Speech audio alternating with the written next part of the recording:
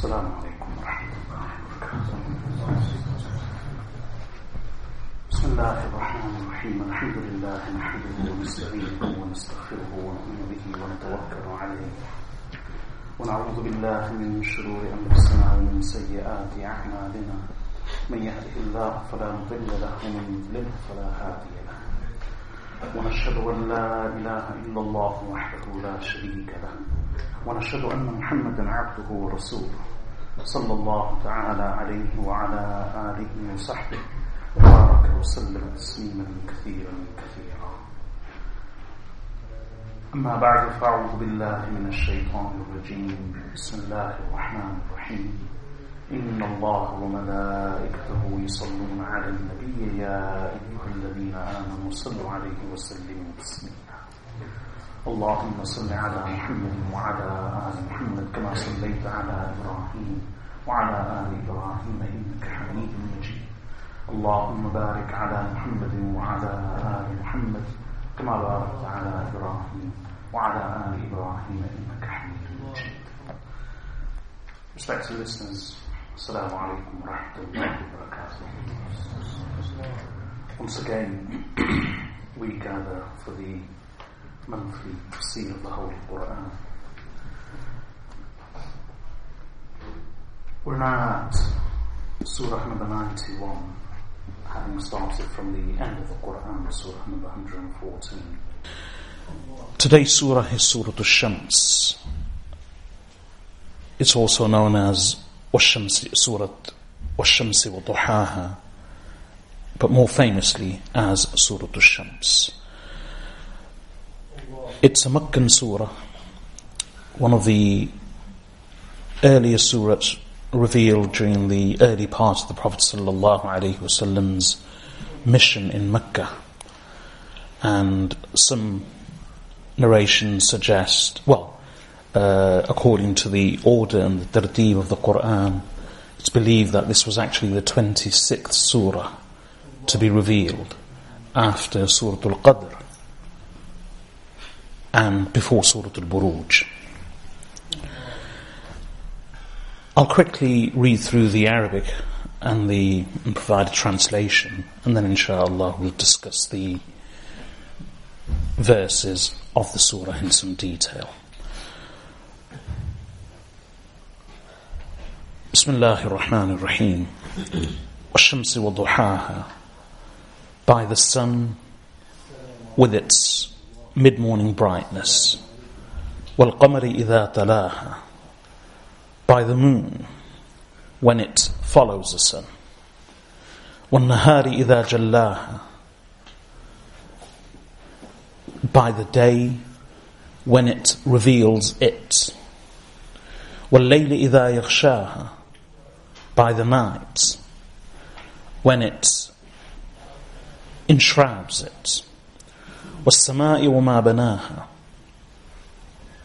By the sky and him who built it. وَالْأَرْضِ وَمَا طَحَاهَا.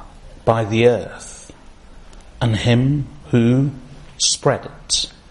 وَنَفْسٍ وَمَا سَوَّاهَا. By the soul and by him who proportioned it. فَأَلْهَمَهَا فُجُورَهَا وَتَقْوَاهَا. Then he inspired it to its transgression and its God consciousness. قَدْ أَفْلَحَ مَنْ زَكَّاهَا. Indeed, has succeeded he who allows the soul to flourish. وَقَدْ خَابَ مَنْ دَسَّاهَا. And indeed, has lost he, man dasaha, who stunts the growth of the soul. كذبت ثمود بطغواها. Thamud rejected because of its transgression, because of its rebellion. إذ انبعث أشقاها. When its most wretched one rose. فقال لهم رسول الله, so the messenger of Allah said to them, ناقة الله وسقياها, the she-camel of Allah. Beware of the she-camel of Allah and beware its drink. فكذبوه فعقروها, so they rejected it. فعقروها, so they hamstrung it. فدمدم عليهم ربهم بذنبهم فسواها, so their Lord crushed them because of their sin. And He made it equal to all of them. وَلَا يَخَافُ عُقْبَاهَا, and He does not fear its consequence. That's a simple translation of the verses. There are, in fact, two parts of the surah. In the first, Allah speaks mainly about the soul and its wickedness and righteousness, its piety and virtue, in contrast to its transgression and sinfulness. And this topic of the soul, the nafs, is preceded by a number of oaths that Allah takes. And then the second part of the surah is concerned with relating a very brief account of the people of Thamud, to whom the Prophet Salih alayhi salam was sent. But the two parts are still very delicately linked, and one leads to the other. Let me begin the explanation of the actual verses, and then inshallah we'll discuss some of the more detailed aspects in a moment. وَالشَّمْسِ وَضُحَاهَا.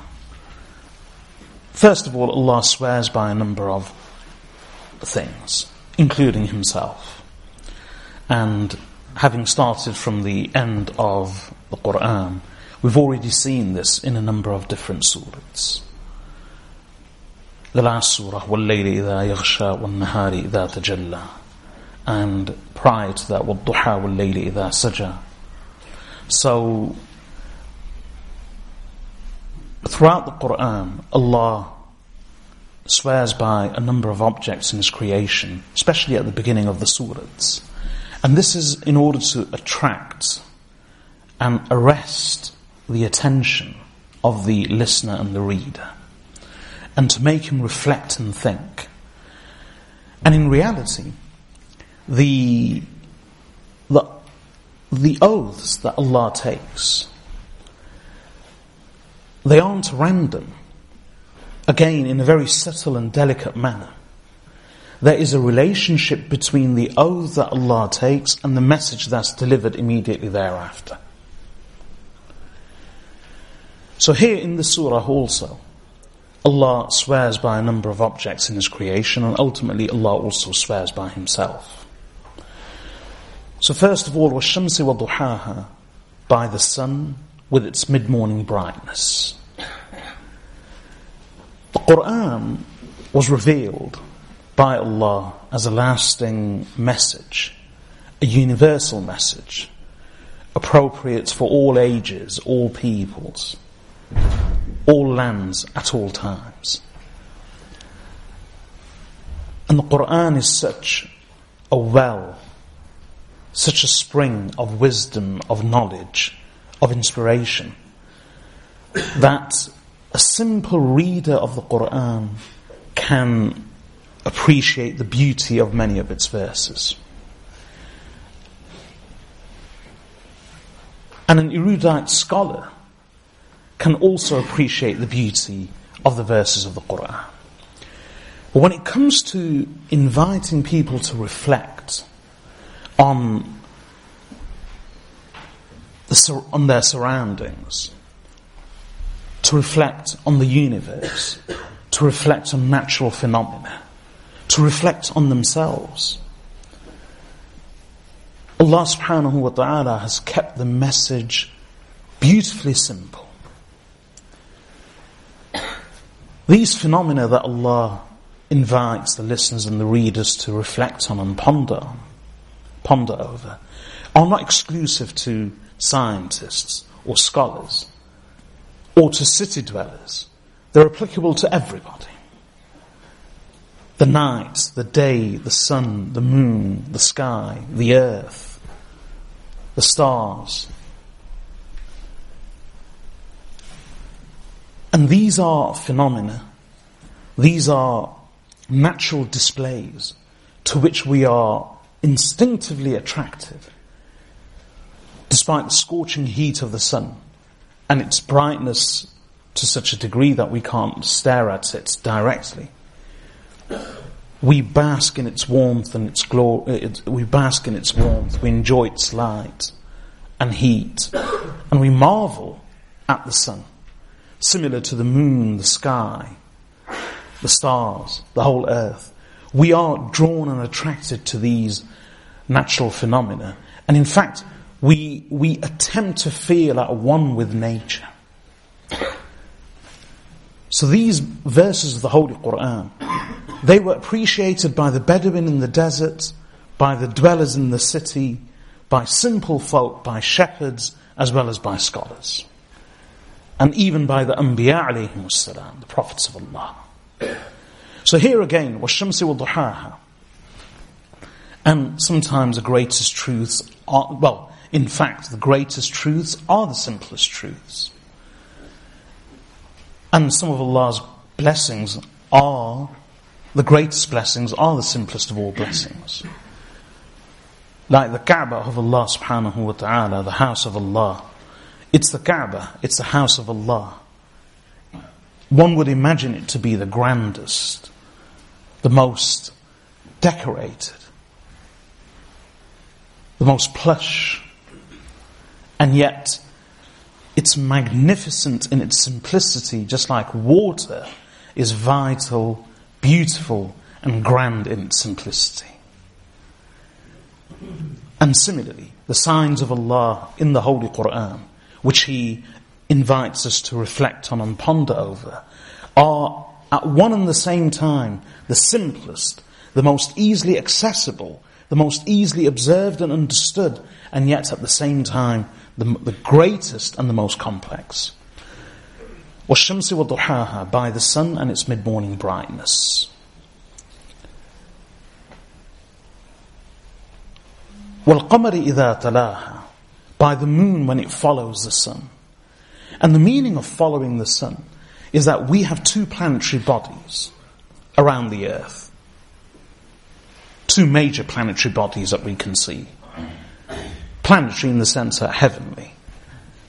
Otherwise, of course, the sun is a star and the moon is a natural satellite. But in our everyday observation, around the earth, apart from the distant planets which appear simply as stars and the distant stars, which are minute in our view and observation, the two greatest heavenly bodies that we see are the sun and the moon. And the sun takes precedence. It's larger, it provides heat, it gives its light. And the moon is, in a way, subservient to the sun. It follows the sun in every way. It doesn't have its own light, it draws its light from the sun itself. And in that way it follows the sun.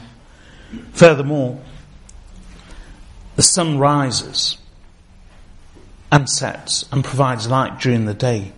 But the moon also rises and sets and it provides light, albeit faint, during the night. So in every way, the moon follows the sun. And we could expand on this. In fact, if you were to make the lunar monthly calculations of the moon rises and moon sets, sunrises and sunsets, and you worked out the different phases of the moon and the different dates of the lunar month, you would see an amazing pattern of the moon following the sun in its rising, setting, and in its synchrony with the sun. So in every way, the moon follows the sun. وَالشَّمْسِ وَضُحَاهَا وَالْقَمَرِ إِذَا تَلَاهَا, by the moon and its mid-morning, by the sun and its mid-morning brightness, by the moon when it follows the sun. وَالنَّهَارِ إِذَا جَلَّاهَا, by the day when it reveals it. Now, this means the earth. When it reveals everything that we see, apart from artificial lighting, in a natural setting, there is piercing darkness. And then when the sun rises and the darkness clears, the beauty of the earth is revealed in all its glory.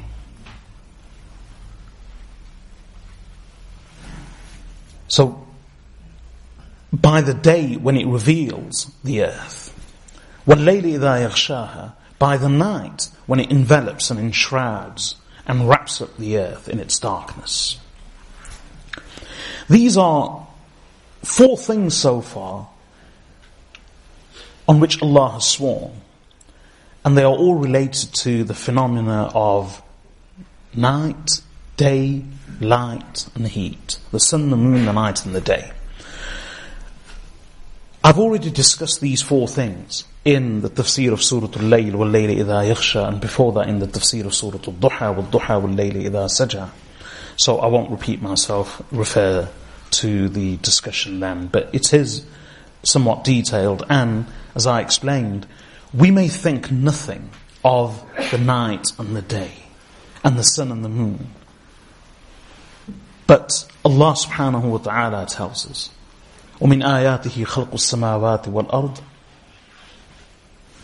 and amongst His signs is the creation of the heavens and the earth. And in various verses, Allah has spoken about the alternating of the night and day. How that in itself is a sign. How our sleep, وَمِنْ آيَاتِهِ مَنَامُكُمْ بِاللَّيْلِ, how our sleep at night in itself is actually one of the signs of Allah. And our working and seeking Allah's sustenance during the day is a sign of Allah Azza wa Jal. How can our sleeping at night in itself rest be a sign of Allah? Again, the more you look, the more you study, how our circadian clock, how our inner body clock is in sync with the moon, with the sun, with the rays of the sun, with the night and day.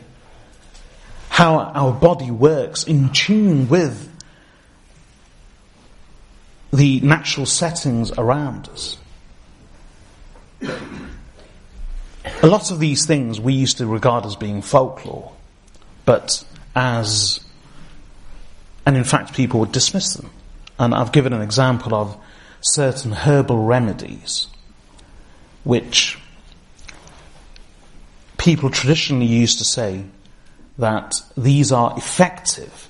These plants should be picked only on certain days of the month, of the lunar month.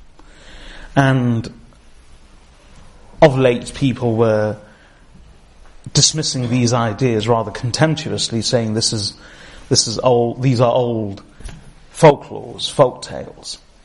And yet, we've now discovered that indeed, these plants, their healing properties are actually connected to lunar rays. So depending on the day of the lunar month, the rays of the moon actually have a varying effect depend on these plants and their healing properties on different lunar dates of the month. So people before would appreciate nature in all its glory and beauty. Even Rasulullah sallallahu alayhi wasallam, those of you who have attended the commentary of Sahih al-Bukhari at Tajreed al-Sarih, when we were doing Kitab al-Tahajjud, I explained in thorough detail, including giving precise time, approximate, not precise, but as close as we could get, timings of Rasulullah sallallahu alayhi wasallam, and how his whole day was in tune with nature. Rasulullah alayhi salatu wasalam would rest at night. He would return home after Isha Salah. Unless he was preoccupied in the affairs of the Ummah, only then would he remain awake. Otherwise, as the wives radiyallahu anhunna inform us, he would return home. If he needed to discuss anything with the family or speak to them, he would do so. Otherwise, he would immediately retire to bed. And that's immediately after Isha Salah. And then he would rise in the middle of the night for tahajjud. And his whole life, his tasbih, his dhikr, his times of rest, his times of eating, all of these things were in tune with nature. His du'as in the morning and evening reflected nature. When he woke up for tahajjud, he would rise and he would recite the verses of the Holy Quran, إِنَّ فِي خَلْقِ السَّمَاوَاتِ وَالْأَرْضِ وَاخْتِلَافِ اللَّيْلِ وَالنَّهَارِ لَآيَاتٍ لِأُولِي الْأَلْبَابِ. Verily, in the creation of the heavens and the earth, in the creation of the heavens and the earth, and in the alternating of the night and day, that same message which I was speaking of earlier. لَآيَاتٍ لِأُولِي الْأَلْبَابِ. There are signs for those who possess intelligence. And the ulama have beautifully explained that if, throughout the Holy Quran, Allah repeatedly says, these are the signs, who takes heed, who pays attention, who is admonished, وَمَا يَتَذَكَّرُ إِلَّا أُولُو الْأَلْبَابِ, and does not take heed except those who possess intelligence. لَآيَاتٍ لِلْعَالِمِينَ. These are signs for those who know. These are signs for people of the world. So throughout the Quran, Allah speaks about His signs, being an admonition, being an inspiration and a lesson for people of intelligence. So the ulama have said, even though these signs are so simple, if you are unable to appreciate their beauty or their depth and their wisdom, then do not question the signs or the Quran of Allah, rather question your own intelligence and ability. Because as Allah says, indeed these are signs for those who possess intelligence. But as I said, I've spoken about these signs of night and day and sun and moon in the previous surahs to refer to that discussion. Let's continue. After swearing on the sun, the moon, the night and the day, Allah Azza wa Jal further says, وَالسَّمَاءِ وَمَا بَنَاهَا, by the sky. وَمَا بَنَاهَا, and He who created it. He who built it. Allah Azza wa Jal. He's swearing by Himself. وَالْأَرْضِ وَمَا طَحَاهَا, by the earth and by Him, Allah, who spread it. So far these are 6 oaths. The sun, the moon, the day, the night, and Allah Azza wa Jal. Twice. And now is the final oath. وَنَفْسٍ وَمَا سَوَّاهَا. And here Allah Azza wa Jal expands the oath with a further comment. وَنَفْسٍ وَمَا سَوَّاهَا, by the soul. And again by Himself, Allah says, وَنَفْسٍ, by the soul, وَمَا سَوَّاهَا, and by Him who proportioned it, who fashioned the soul. And then having fashioned, so these are the oaths. So what's the message after this? But there's one more thing. Having sworn by the soul and by Himself who created and proportioned and fashioned and molded that soul, Allah adds, فَأَلْهَمَهَا فُجُورَهَا وَتَقْوَاهَا. One addition to the creation of the soul was that Allah Azza wa Jal أَلْهَمَهَا فُجُورَهَا وَتَقْوَاهَا, Allah subhanahu wa ta'ala inspired or cast a message, cast a sense in the soul of what? What did Allah cast a sense into our soul from the very beginning of creation? Fujuraha wa taqwaha. The soul's ability to distinguish between truth and falsehood. The soul's ability to discern corruption and transgression from virtue and righteousness. The soul's ability to detect and see and realize and recognize the fear of Allah, His taqwa, consciousness of Allah subhanahu wa ta'ala, and in contrast, sin, transgression, rebellion, and waywardness. Conscience. Our conscience is part and parcel of our soul, our nafs. Our ability to distinguish between falsehood and truth is part of our instinct. It's actually part of the DNA of our nafs, our very soul. So these are the oaths. وَنَفْسٍ وَمَا سَوَّاهَا فَأَلْهَمَهَا فُجُورَهَا وَتَقْوَاهَا, by the soul and by Him who proportioned it and then who inspired it, who cast in it the sense of fujur, its transgression, and its taqwa, its consciousness of Allah subhanahu wa ta'ala. Why do I translate consciousness of Allah subhanahu wa ta'ala as taqwa? I'll explain in a few minutes. These are the oaths. So what is that great message that Allah wishes to deliver? After having sworn by the sun and its mid-morning brightness, the moon when it follows the sun, the day when it reveals the beauty and splendor of the earth, the night when it casts its veil over the earth and enshrouds it,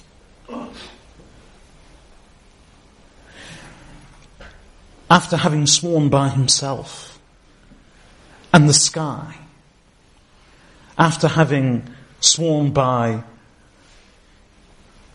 the earth and Himself who created it, and now after having sworn by Himself, by the nafs and Himself again who created it.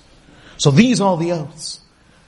What is that great and important message that Allah wishes to deliver to us after all of these immense oaths?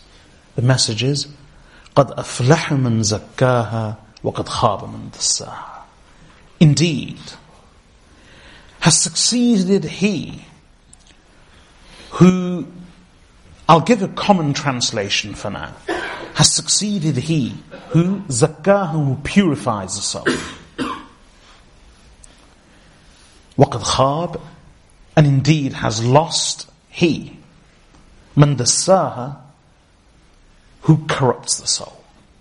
Now that's a common translation, so I'll suffice with that for now, but I'll give you a more detailed understanding of the words tadsiyah and tazkiyah.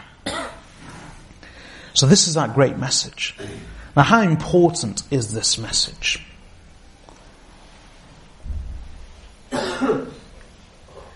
In my humble opinion, this whole surah is about the nafs, the soul, and its impact not only on the individual, but on the whole of society.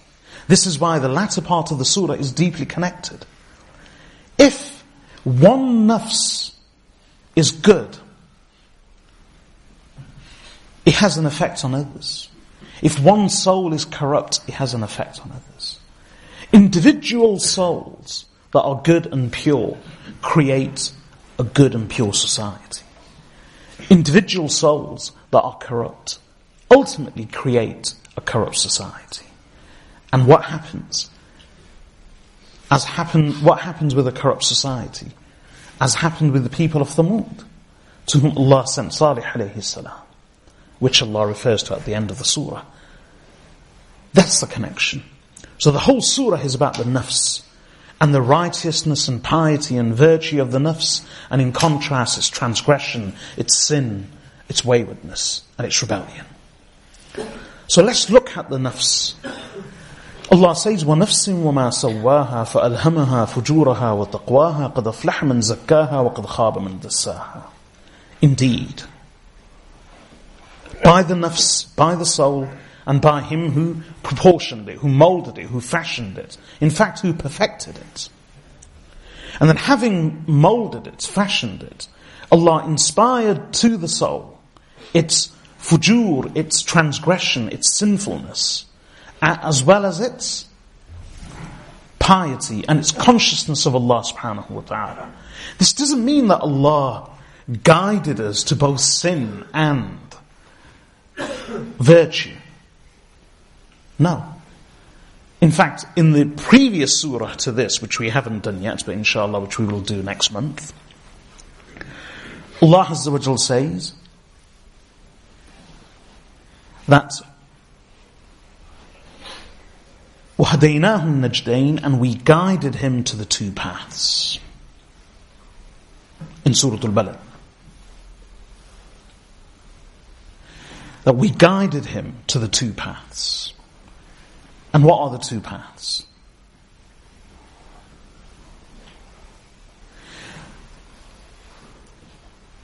Good and bad. Good and evil. Virtue and sin. The same thing, fujur and taqwa, transgression or taqwa. So Allah subhanahu wa ta'ala has already guided us to that. The meaning of guiding us is not to lead us to both sin and virtue, but that Allah has given us that innate ability to distinguish between truth and falsehood. We have a conscience.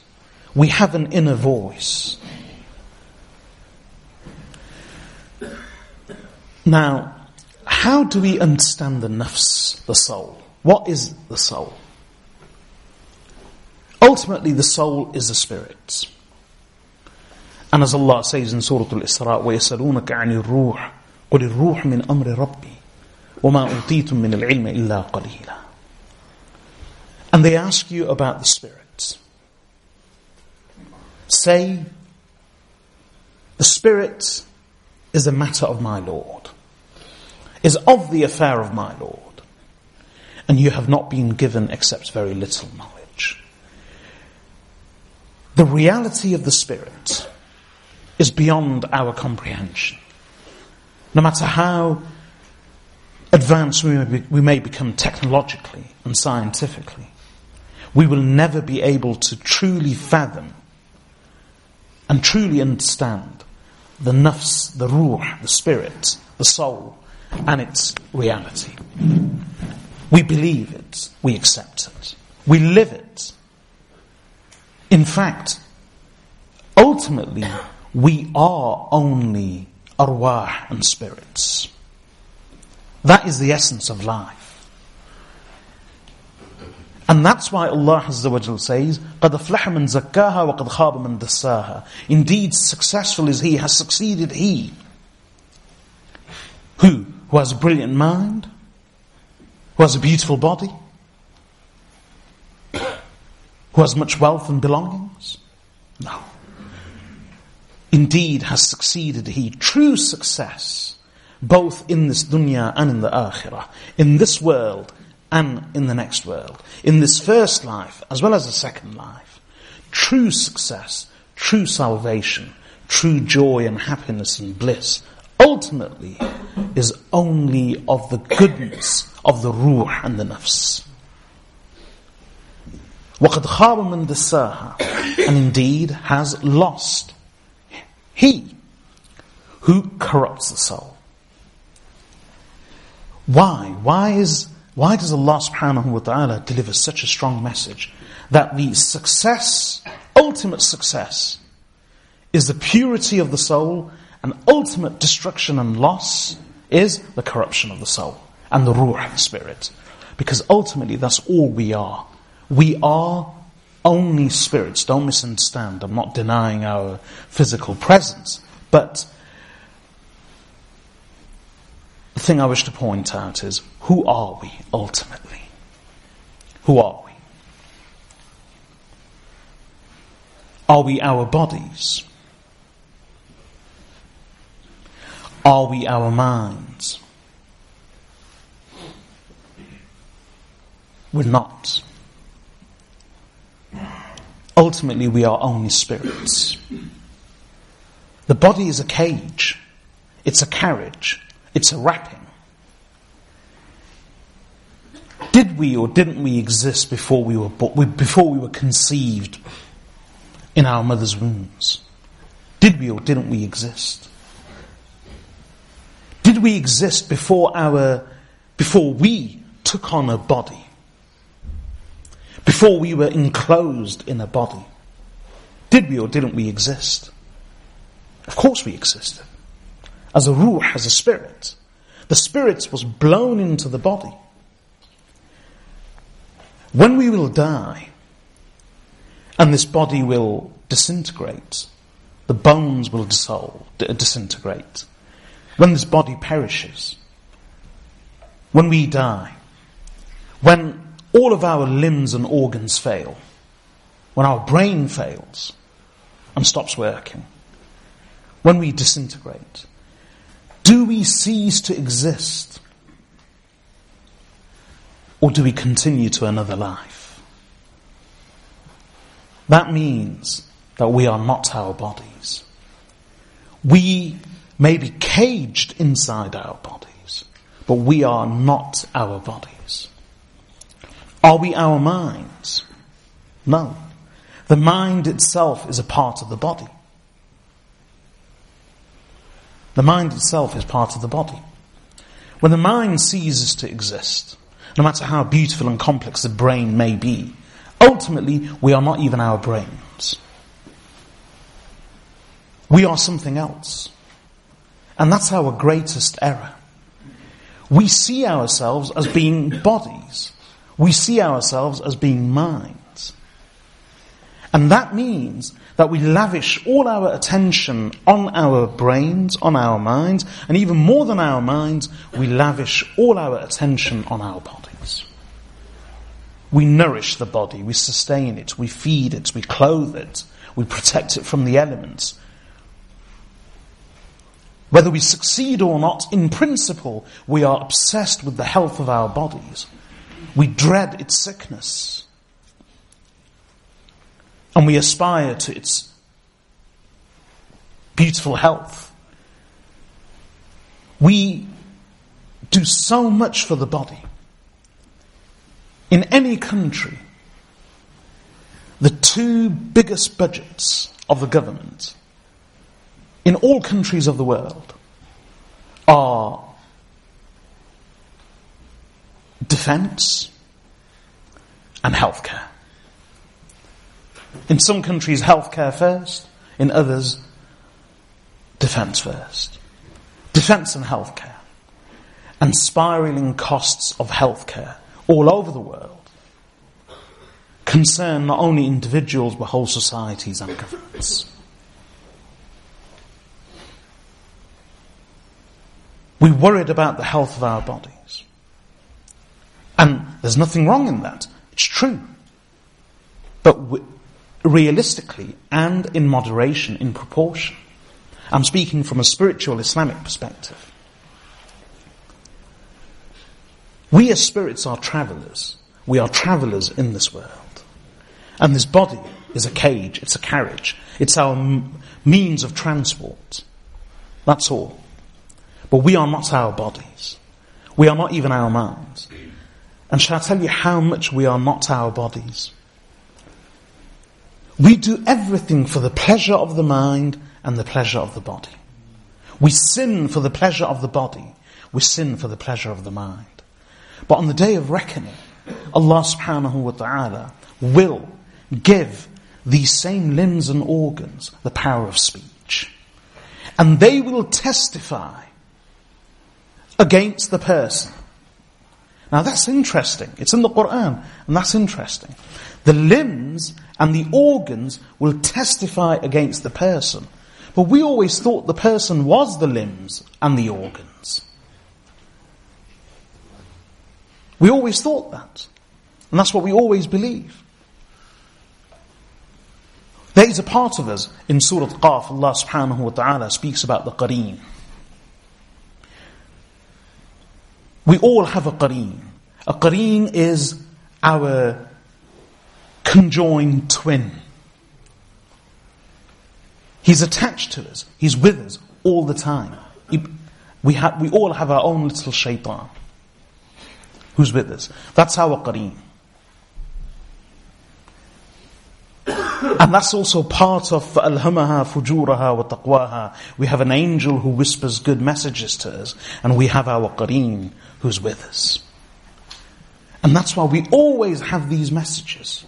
Whenever we wish to do something good, there's always a countering message of negativity, of discouragement, of dissuasion, of doubt. Whenever we do something bad, or we intend to do something bad, again, we always have an inner voice, a conscience, which is warning us, telling us. This is why it's rare for a person to embark on something with total confidence. For there are these messages of positivity and negativity, of good and evil, of sin and of corruption. There are these messages of encouragement and discouragement, of persuasion and dissuasion. And if this is to do with abstaining from sin or doing something good, then these are the messages that are inspired to us and whispered to us from the malaikah, the angels, and the contrasting negative, sinful messages that we receive from our qareen. And that qareen is such, on the day of reckoning, قَالَ قَرِينُهُ رَبَّنَا مَا أَطْغَيْتُهُ وَلَكِنْ كَانَ فِي ضَلَالٍ بَعِيدٍ. SubhanAllah. This, you know how far this stretches? We follow others. We follow others. And we always wish to shift blame. That he made me do it, she made me do it. And on the day of judgment, there will be many conversations that take place in the fire, out of the fire, in the plane of reckoning, before Allah subhanahu wa ta'ala, at the time of judgment. And many of these conversations are recorded in the Holy Quran, in different surahs. One of those conversations will be between groups of people and Allah Azza wa Jalla.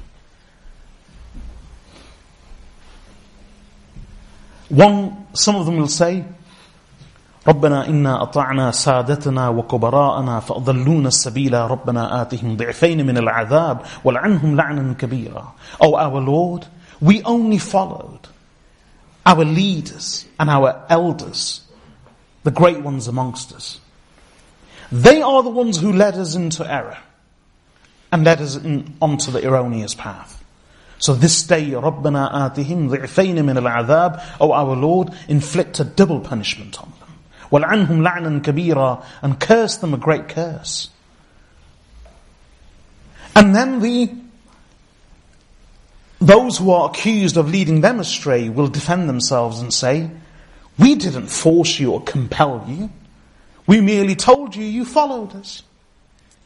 Iblis will do that with creation.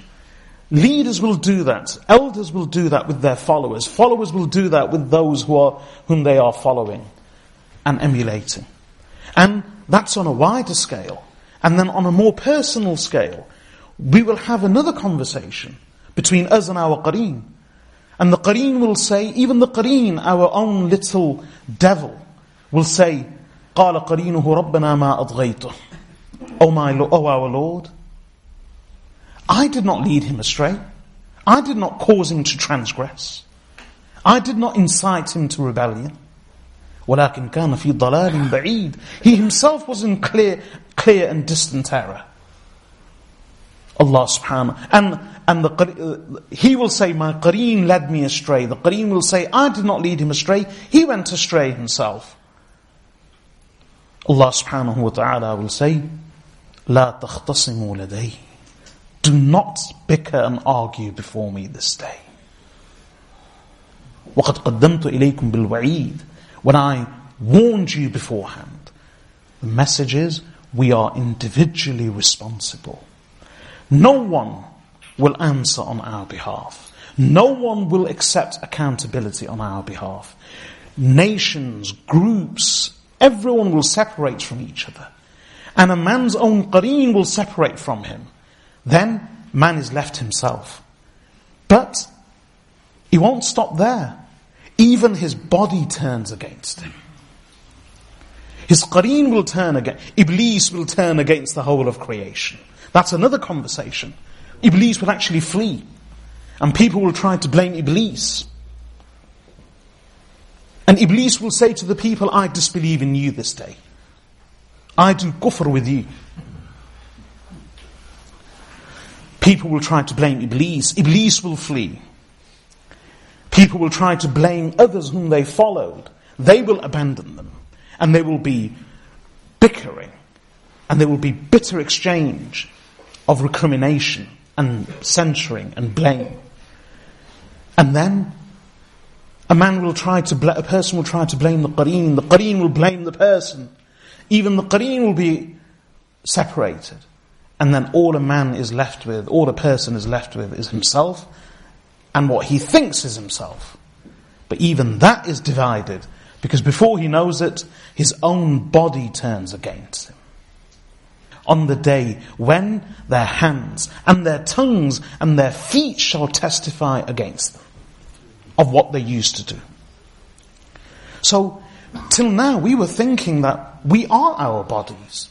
Isn't this the hand that we try to look after? Aren't these the legs that we try to look after? Isn't this the body that we did so much for, that we nourished, we fed, we clothed, we protected, we sheltered? Aren't we the body? No. On the day of judgment, this body will turn against us. So, if we are not the bodies, and if the bodies will turn against us, who are we then? Who are we?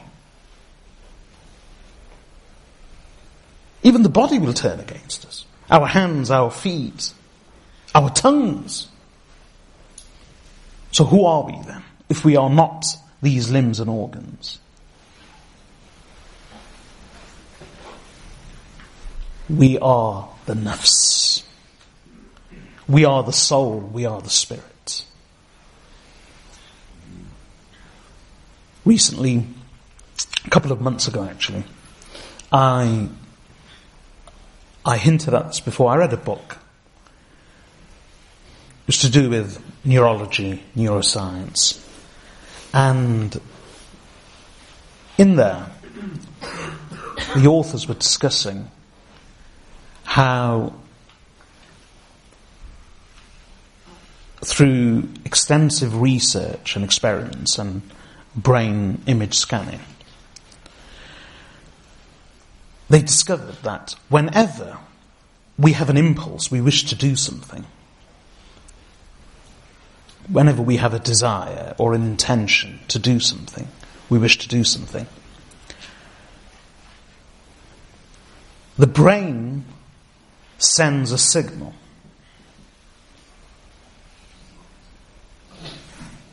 to that part of the body.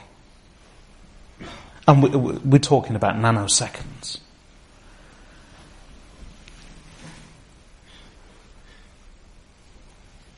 So we have a desire, we have an intention. So the brain sends a signal to that part of the body. But what they discovered is that once the brain has, between the actual desire and the intention, there is a short pause, minute. And in that short pause, there is a braking mechanism, i.e., there is something else which either allows that thing to continue or stops it. And these authors came to the conclusion that this is something beyond the brain. Now, they give it different names. They give it the name, some people say it's the mind, some people say it's the ego. And this is what we say. We say it's a ruh. It's the nafs. Something beyond the body and beyond the mind. Something which ultimately decides. Why is there this discussion? Because in neuroscience and neurology, and in modern philosophy, there's this discussion that ultimately the things that we do, our choices, our decisions, our actions, are these just all results and effects of the brain? Are these just neurons firing off in the brain? So are we hardwired in the brain to do certain things? So there's this craze now where we see everything is attributed to the brain. Someone commits a crime, they're hardwired to commit that crime. The brain makes them do it. Because these are just neurons firing off in the brain. It's beyond their control. But there's a dilemma. From a scientific perspective, there was an increasing belief until recently that all of this is just to do with the brain. The brain fires off signals and the body reacts. So, for instance, there were suggestions that if somebody commits a crime, if somebody commits a sin, they are predisposed to committing those sins, to committing those crimes. And how are they predisposed? Because the belief is only in matter. So it's not the body, it must be the brain. But then there's a dilemma. If we are to believe that it's only the brain that's responsible for these things, then how can we hold anyone responsible? The whole justice system will have to collapse. Because we can all argue that it's just to do with the brain. And sometime after reading that, subhanallah, came across a verse of the Holy Quran whilst I was teaching tafsir. أَمْ تَأْمُرُهُمْ أَحْلَامُهُمْ بِهَذَا أَمْ هُمْ قَوْمٌ طَاغُونَ. The verse of the Quran is speaking about one of the earlier generation, speaking about the corrupt people who were sinning. أَمْ تَأْمُرُهُمْ أَحْلَامُهُمْ بِهَذَا. What do their minds, do their brains, do their minds instruct them to committing these things? Or is it that, nay, they are a people who are transgressing? And what comes clear from that verse is that it's not the brain that does it. There is a corruption deep within a person, beyond the mind, beyond the brain, which ultimately incites that person to do things. And that is the nafs. If the nafs is pure, then the person is successful. If the nafs is corrupt, the person is corrupt and doomed. So ultimately, we are only the ruh. We are only the spirits.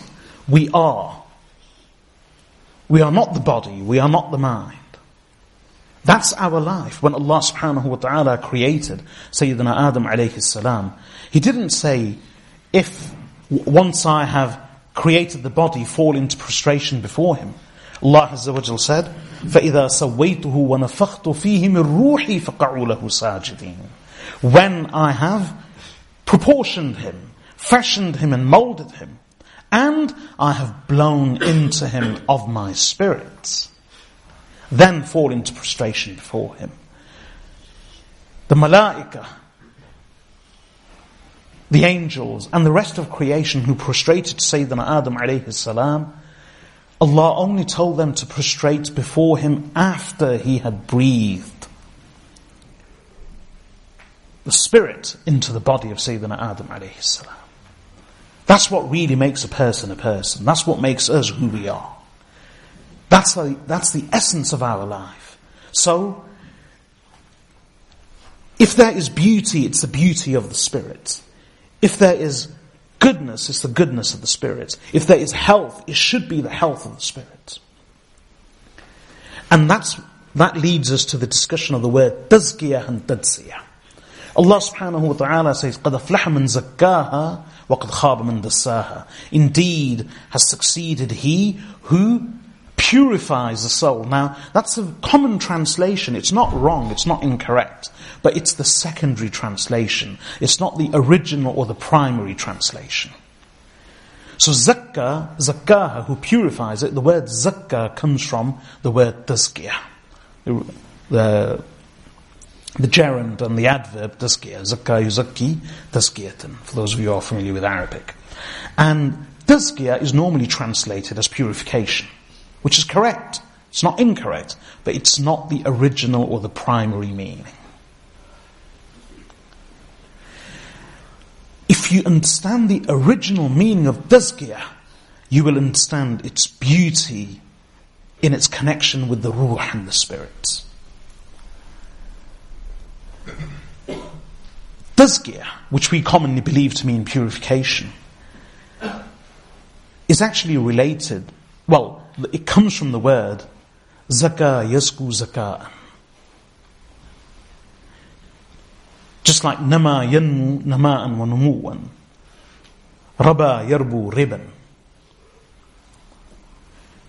All three words are connected and are very similar. We all know what riba means. Riba means growth. We deposit 100, it grows into 110. That £10 which we call interest, usually that £10 is growth. And that's what you call riba. That's why Allah says, وَمَا آتَيْتُم مِّن رِّبًا لِيَرْبُوَ فِي أَمْوَالِ النَّاسِ فَلَا يَرْبُو عِندَ اللَّهِ. Whatever you deposit with people of riba, لِيَرْبُوَ, so that you may grow فِي أَمْوَالِ النَّاسِ, in the wealth of people, فَلَا يَرْبُو عِندَ اللَّهِ, it does not grow with Allah. So riba means growth. And all of these words are similar. Raba yarbu riban, nama yanmu nama'an numuwan, zaka yazku zaka'an. All of these three words refer to the same thing, which means growth, flourishing. That's what zakah originally means. And that's where the word tarbiyah comes from. We normally translate tarbiyah as upbringing. So when we say tarbiyah, it's in Asian languages as well. We say tarbiyat. Tarbiyah, we commonly translate as upbringing. But the word tarbiyah is related to raba yarbu, just like the word tazkiyah is related to zakah yasku. And what do all of them mean? Growth and flourishing. Do you know where they actually come from? This concept of growth and flourishing. Imagine a plant. If you want to see a plant grow, you have to care for it. And these words are used for plants as well. If you have to care for it, you have to provide it with the right amount of light, heat, shelter, shade, exposure to the elements, protection from cold, heat, wind,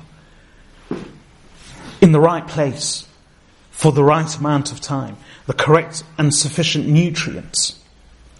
In fact, advice is given, because these are all living things, advice is given that if you buy a plant, then when you house it in a new place, then you should be very careful with it, extra careful. In fact, we are advised not to give it nutrients for some while until it settles and overcomes the stress of moving. And that's a plant. So it's a living thing. And it requires so much love, care and attention. And that's why people talk to some people talk to their plants. But it requires care, affection, attention. Right amount of water, heat, light, nutrients, food, nourishing. And one has to look after it, care for it. All the time. It's a constant process. It's a devotion. It's a dedication. And that's just to do with a plant. When we use the word tarbiyah for children, tarbiyah doesn't just mean upbringing.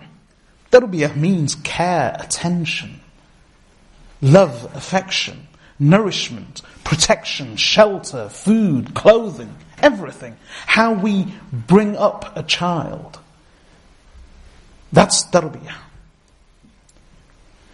Tazkiyah is exactly the same thing. It means growth. Zakat means growth. And tazkiyah means to provide that growth. To provide that flourishing. And that means our souls have a life. Just like a plant has a life. Our bodies have a life. More important than even our bodies, our souls, our arwah, our spirits have a life. And that spirit requires everything that is needed in tarbiyah and tazkiyah.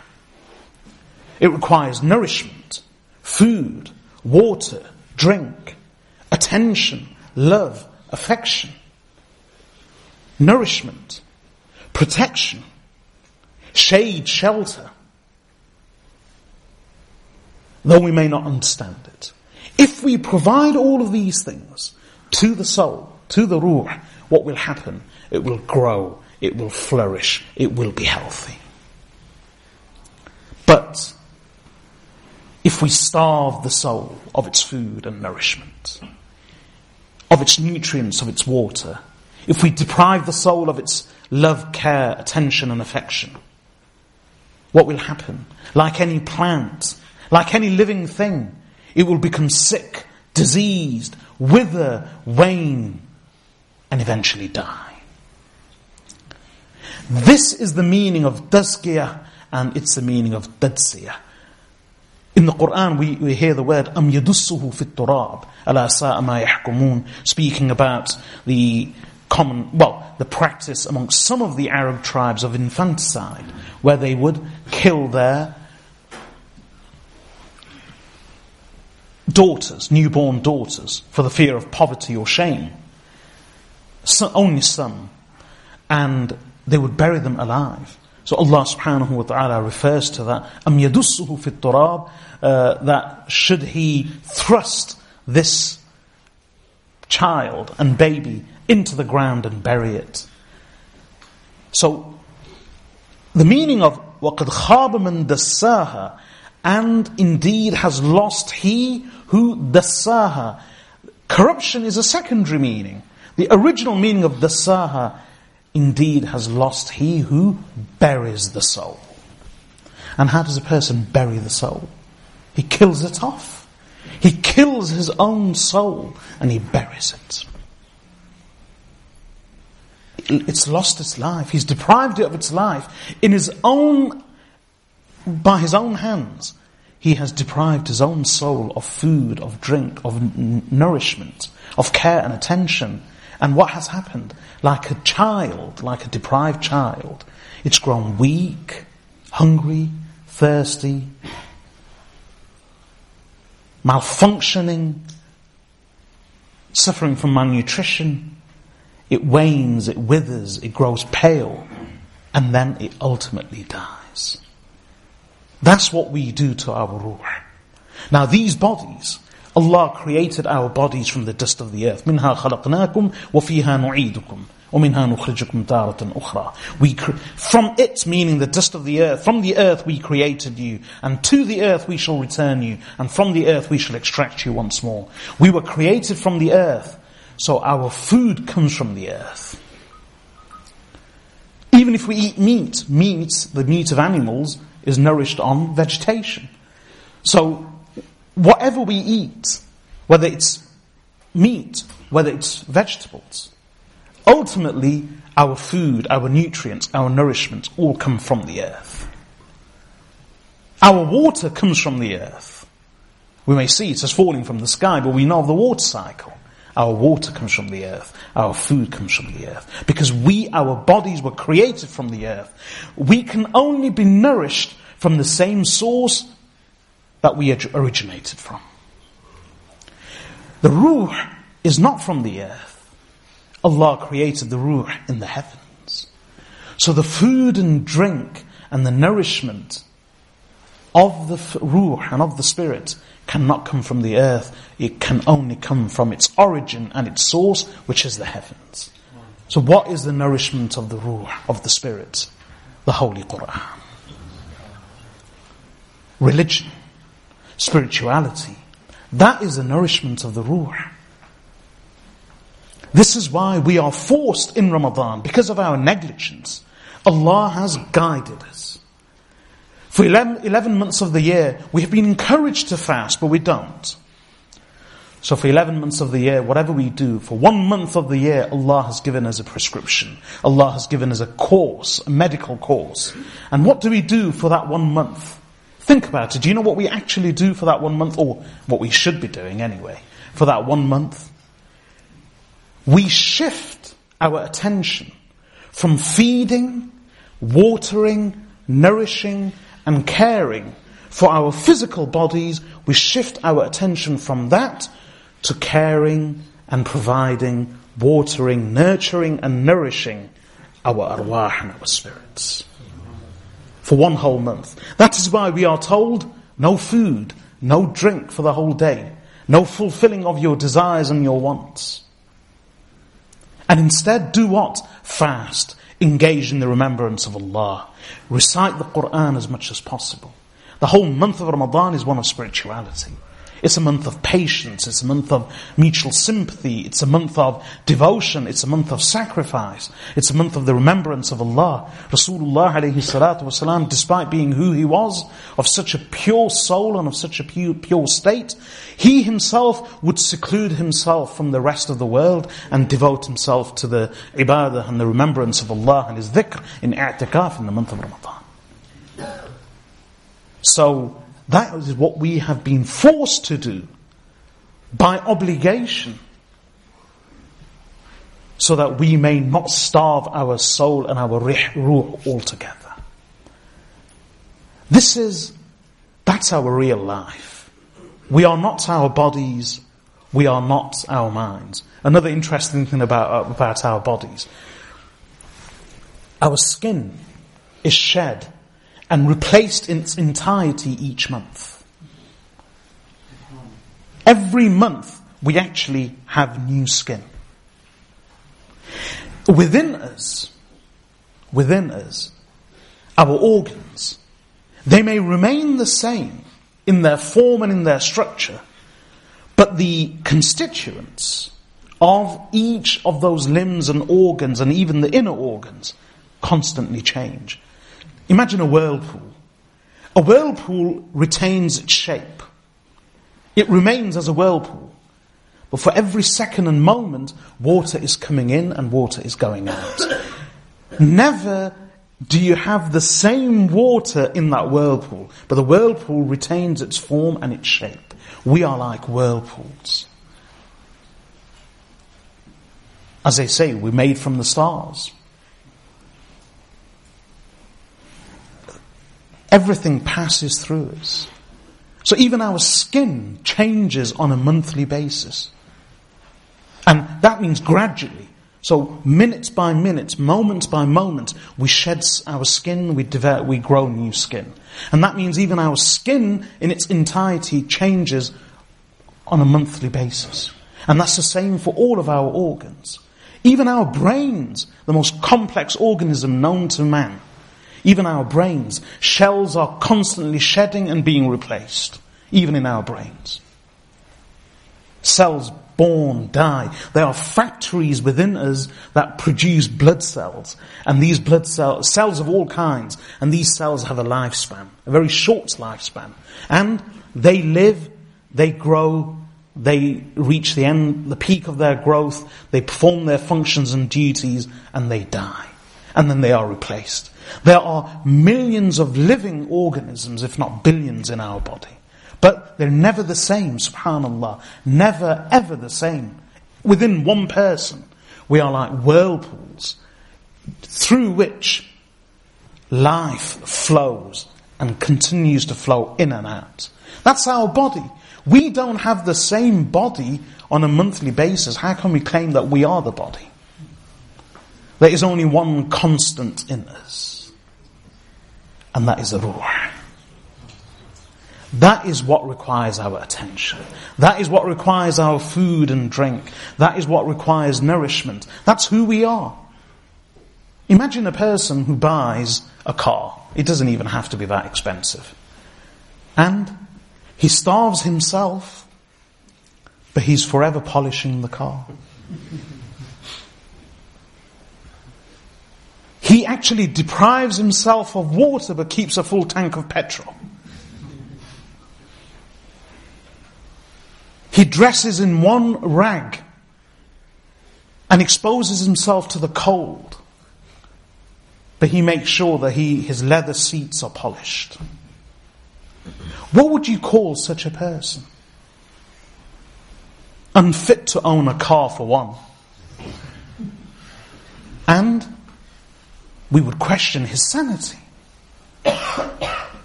Why? Because he's paying attention to his means of transport. He's paying more attention to the ride than the rider. But aren't we doing exactly the same? This body is our ride. This is our car. This is our donkey, our mule, our horse. A mule is a mule. Imagine. Unfortunately, the donkey is not considered, well, it's not held in great esteem in some culture, especially in Africa and in the Middle East and in the Far East. So we know what we say about donkeys. Kota, gada, himar. And yet, ultimately, this body, it's a carriage. It's a means of transport. This is our ride. And yet we're doing exactly the same as that person polishing his car and unclothing himself. Having a full tank of petrol, but actually starving himself of food and drink. We're doing exactly the same thing. We're paying all our attention on the ride and we're ignoring the rider. We're neglecting the rider. And that's what makes a person a person. As in the hadith, Rasulullah sallallahu alayhi wa sallam says, إِنَّ اللَّهَ لَا يَنظُرُ إِلَىٰ صُوَرِكُمْ وَأَمْوَالِكُمْ وَلَكِنْ يَنظُرُ إِلَىٰ قُلُوبِكُمْ وَأَعْمَالِكُمْ. Allah does not look at your figures and your appearances and your wealth. Rather, Allah only looks at your hearts and your deeds. And in a hadith, Rasulullah sallallahu alayhi wa sallam says, ألا إن في الجسد لمضغة إذا صدق. The hadith of Nu'man ibn Bashir radiyallahu an, very authentic hadith recorded by most of the famous authors of hadith. ألا إن في الجسد لمضغة إذا صلحت صلح الجسد كله وإذا فسدت فسد الجسد كله ألا وهي القلب. Rasulullah sallallahu alayhi wa sallam said that, no, lo and behold, in the body there is a piece of flesh, which if pure, then the whole body is pure, and which if corrupt, then the whole body is corrupt. And Rasulullah, and what is that? Ala wa hiya al-qalb. Lo and behold, know that it is the heart. And we may think of the heart as just this pumping organ, but this is a metaphor. Through the heart, we mean our arwah, our spirits, our ruh. We lavish so much attention to our bodies. Look how what Allah subhanahu wa ta'ala says about the munafiqun. Abdullah ibn Ubay ibn Salul. I explained this in my commentary of the hadith of Ka'b ibn Malik radiyallahu anhu a few months ago, before Ramadan. Surah Al-Munafiqun was revealed in Al-Madinah Al-Munawwarah. And it was to do with the hypocrites. And the leader of the hypocrites was Abdullah ibn Ubay ibn Salul. Now, Abdullah ibn Ubay ibn Salul was an Arab from the Khazraj tribe, and he was actually a born leader. And let me explain how. Prior to the arrival of Rasulullah sallallahu alayhi wasallam, he was on the verge of being crowned the king of Medina. They had actually prepared a crown for him. And this is why he was so bitter on a personal level against Rasulullah sallallahu alayhi wasallam, because he felt, alongside his enmity and his displeasure and his unwillingness to embrace, he also felt a very strong personal animosity towards Rasulullah sallallahu alayhi wasallam, because he felt that he had usurped his authority, his kingdom, and he had robbed him of his monarchy and of his crown. Right on the verge of being crowned the king of Medina. Now, Abdullah ibn Ubay ibn Salul, before that, they didn't have a monarchy, a monarchical system. They actually had what they would call a federation of tribes. So each member of the tribe would be considered, each tribe would have its great person as a leader, and then you had a confederation of these tribes, so the leaders would gather on an equal basis. And even amongst those, he rose to the top and he was about to be crowned the king of Medina. So the point I'm making is, he rose through merit. He didn't inherit this from his father. He rose through merit. How? He was a born leader. And in fact, he was a well-endowed personality in many ways. How? He was handsome. strikingly handsome. Abdullah ibn Ubay ibn Salul was strikingly handsome. He was so handsome that if he would speak to someone and address someone, he would captivate the entire audience, not just with his speech, but with his appearance. So his appearance was bewitching. He was strikingly handsome. He was of a tall, strong, healthy build. He was prepossessing, captivating, handsome.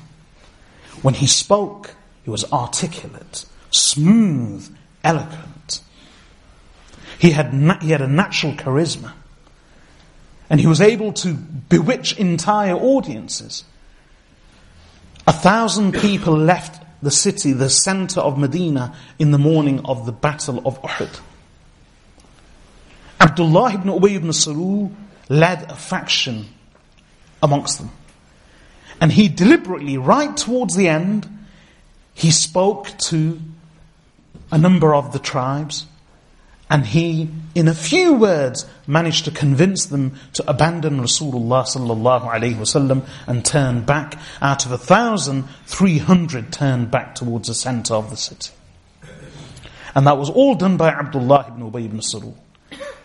At the last minute of the Battle of Uhud, he managed to convince almost 1/3 of the army to turn back and abandon Rasulullah sallallahu alaihi wasallam. That was Abdullah ibn Ubay ibn Salul. And Allah describes him in the following words.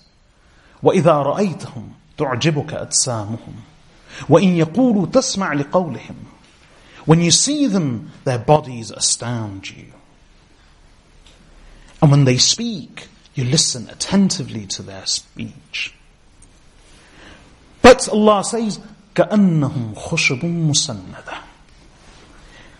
Within, they are like propped up planks of wood. Imagine rotting wood, which is no good for anything anymore. It can't hold up anything else. Forget holding up anything else. It itself is now propped up by something else. Because it's rotting from within. And it's about to disintegrate and collapse.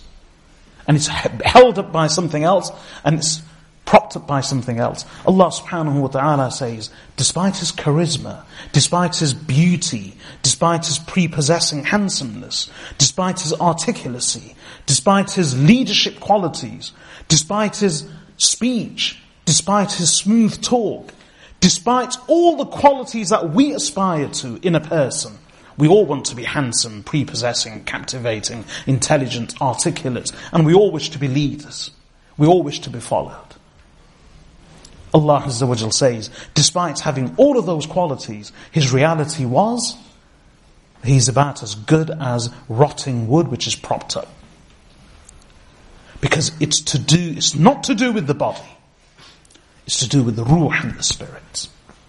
This is why Allah subhanahu wa ta'ala says, وَنَفْسٍ وَمَا سَوَّاهَا, and by the soul and by that Allah who proportioned the soul and then inspired it to its good, to its corruption and to its taqwa.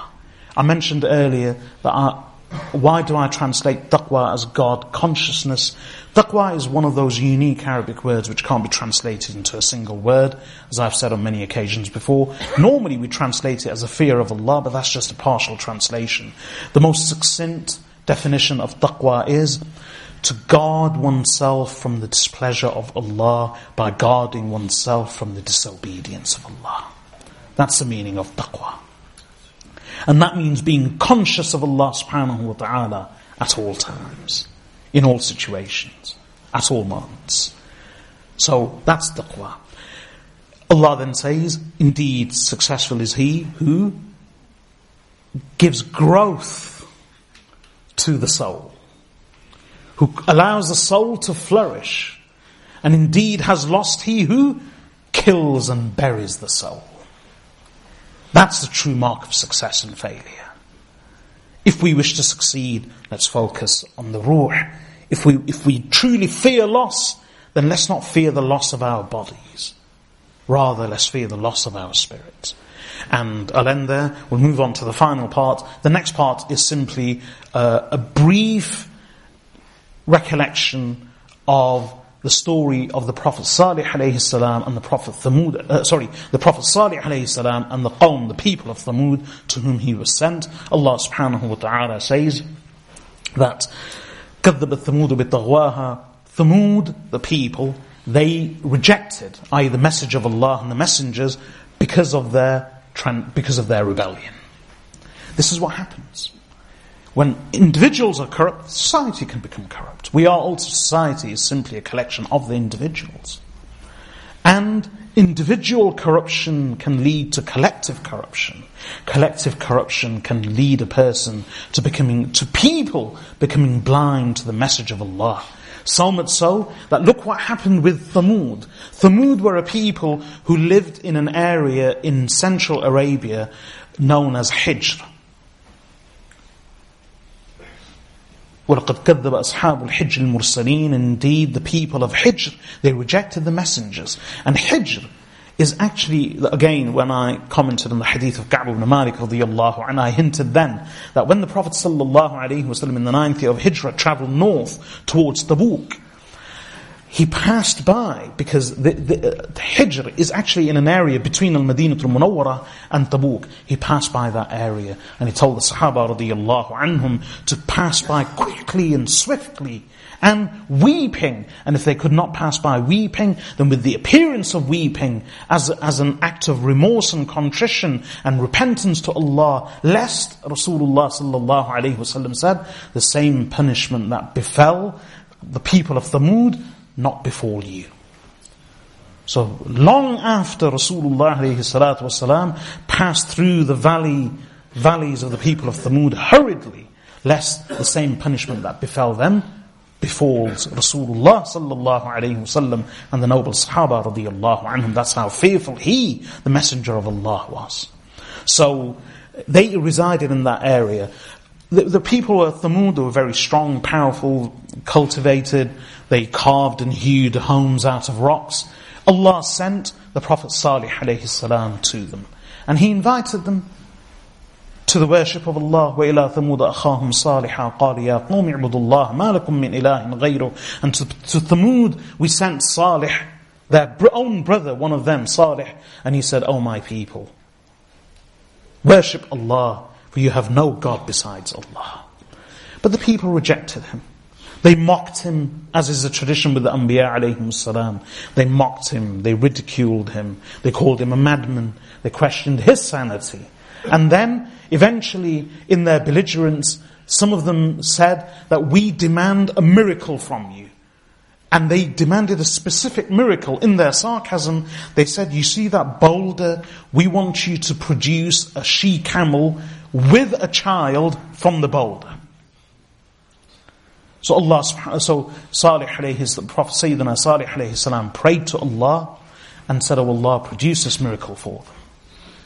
So the boulder split and a she-camel with a child came out before them. And the boulder sealed again. That was the miraculous she-camel that's referred to in these verses of the Qur'an. So they were astounded. But even then, only some believed, despite beholding and witnessing a miracle. When the soul is blind, then it blinds everything. When the spirit is blind, it blinds everything. They witnessed and beheld the miracle with their own eyes, yet they refused to believe. And then, because they refused to believe, they continued to persecute Sayyidina Salih alayhi salam with their evil words, and then their rebellion and their transgression led them to even harming the she-camel of Allah, because it's referred to as the camel of Allah. Naqatullah. Allah says, the she-camel of Allah. It's just merely an attribution of honor and distinction. So, what they did is that they plotted to harm the she-camel. The she-camel, again, this was a test for them. Prophet Salih alayhi salam told them, look, do not harm the she-camel. Let it graze freely. Let it drink freely. But they refused to do that. And then eventually they plotted and they went and hamstrung the camel. And the meaning of hamstringing the camel is that they hamstrung the camel, and these larger animals, they would normally hamstring them, and then especially the camels would hamstring them from their forelegs, and when the camel would fall on its forelegs, it would make it easier for them to carry out the slaughter in order to kill the animal. So hamstringing led to slaughtering the animal. So they would refer to the killing or the slaughtering of the animal by way of saying, we hamstrung it, because that was the first step and first stage. So the meaning of فَعَقَرُوهَا, they hamstrung the camel, is not that they simply injured it, but they hamstrung it and then they killed it. So they killed the she-camel. Prophet Salih alayhi salam told them that Allah warned you that do not harm this she-camel, because it was a miracle that you yourselves demanded. Now that you have harmed it, this was a test, you failed in your test, wait for 3 days. And then Allah subhanahu wa ta'ala rained down His punishment. The Prophet Salih alayhi salam and those who believed with him were led to safety, and the rest who were guilty, Allah subhanahu wa ta'ala punished them. And the manner of punishing was as follows. Allah says, كَذَّبَتْ ثَمُودُ بِطَغْوَاهَا. Thamud rejected, i.e. the messengers and the message, بِطَغْوَاهَا, because of its rebellion. إِذِ انْبَعَثَ أَشْقَاهَا, when its most wretched one rose. The meaning of this is, when they plotted, they were egging each other on and saying, who will go and do this? So they were all participants in it, but ultimately the one who carried out the deed was the most wretched one who volunteered to commit this crime and heinous sin against the miracle of Allah. So he rose. So he was the most wretched. إِذِ انْبَعَثَ أَشْقَاهَا, when the most wretched of them rose, فَقَالَ لَهُمْ رَسُولُ اللَّهِ, even then the messenger of Allah warned them, نَاقَةَ اللَّهِ وَسُقْيَاهَا, beware of the she-camel of Allah and its drinking. فَكَذَّبُوهُ, but they rejected him. فَعَقَرُوهَا, and they hamstrung the she-camel. فَدَمْدَمَ عَلَيْهِمْ رَبُّهُمْ. So Allah, the meaning of damdam, the meaning of damdam is to cause something to collapse and seal something else, i.e. bury it. So to completely close. So it's difficult to translate it directly, the word فَدَمْدَمَ عَلَيْهِمْ رَبُّهُمْ. You can translate it as Allah overwhelmed them with punishment, or دَمْدَمَ عَلَيْهِمْ رَبُّهُمْ, Allah covered them with punishment. I gave a loose translation of فَدَمْدَمَ عَلَيْهِمْ رَبُّهُمْ, Allah crushed them in punishment. Their Lord crushed them in punishment. بِذَنْبِهِمْ, because of their sin. فَسَوَّاهَا, and He made the punishment equal, i.e. they were all participants in it, not just the most wretched one. And then after having punished them and leveled their dwellings and their inhabitation, Allah says, وَلَا يَخَافُ عُقْبَاهَا, and He, Allah, does not fear the consequences of that punishment. And that's a warning of Allah Azza wa Jal. Allah Azza wa Jal gives respite. Allah delays, but He does not leave. Allah delays, but He does not leave or abandon. And Allah will take people to account, hold them to account, and will take them to task for their deeds and their misdeeds. And how is the story of Thamud and Salih, the people of Thamud and the Prophet Salih alayhi salam, how is that related to the nafs? Well, this is it. Individual corruption ultimately leads to collective corruption. Individual purity leads to collective purity. And this is why one of the messages, we are always worried about changing others. We can't change others. No one can change anybody else. Ultimately, we can only change ourselves. We can only truly change ourselves.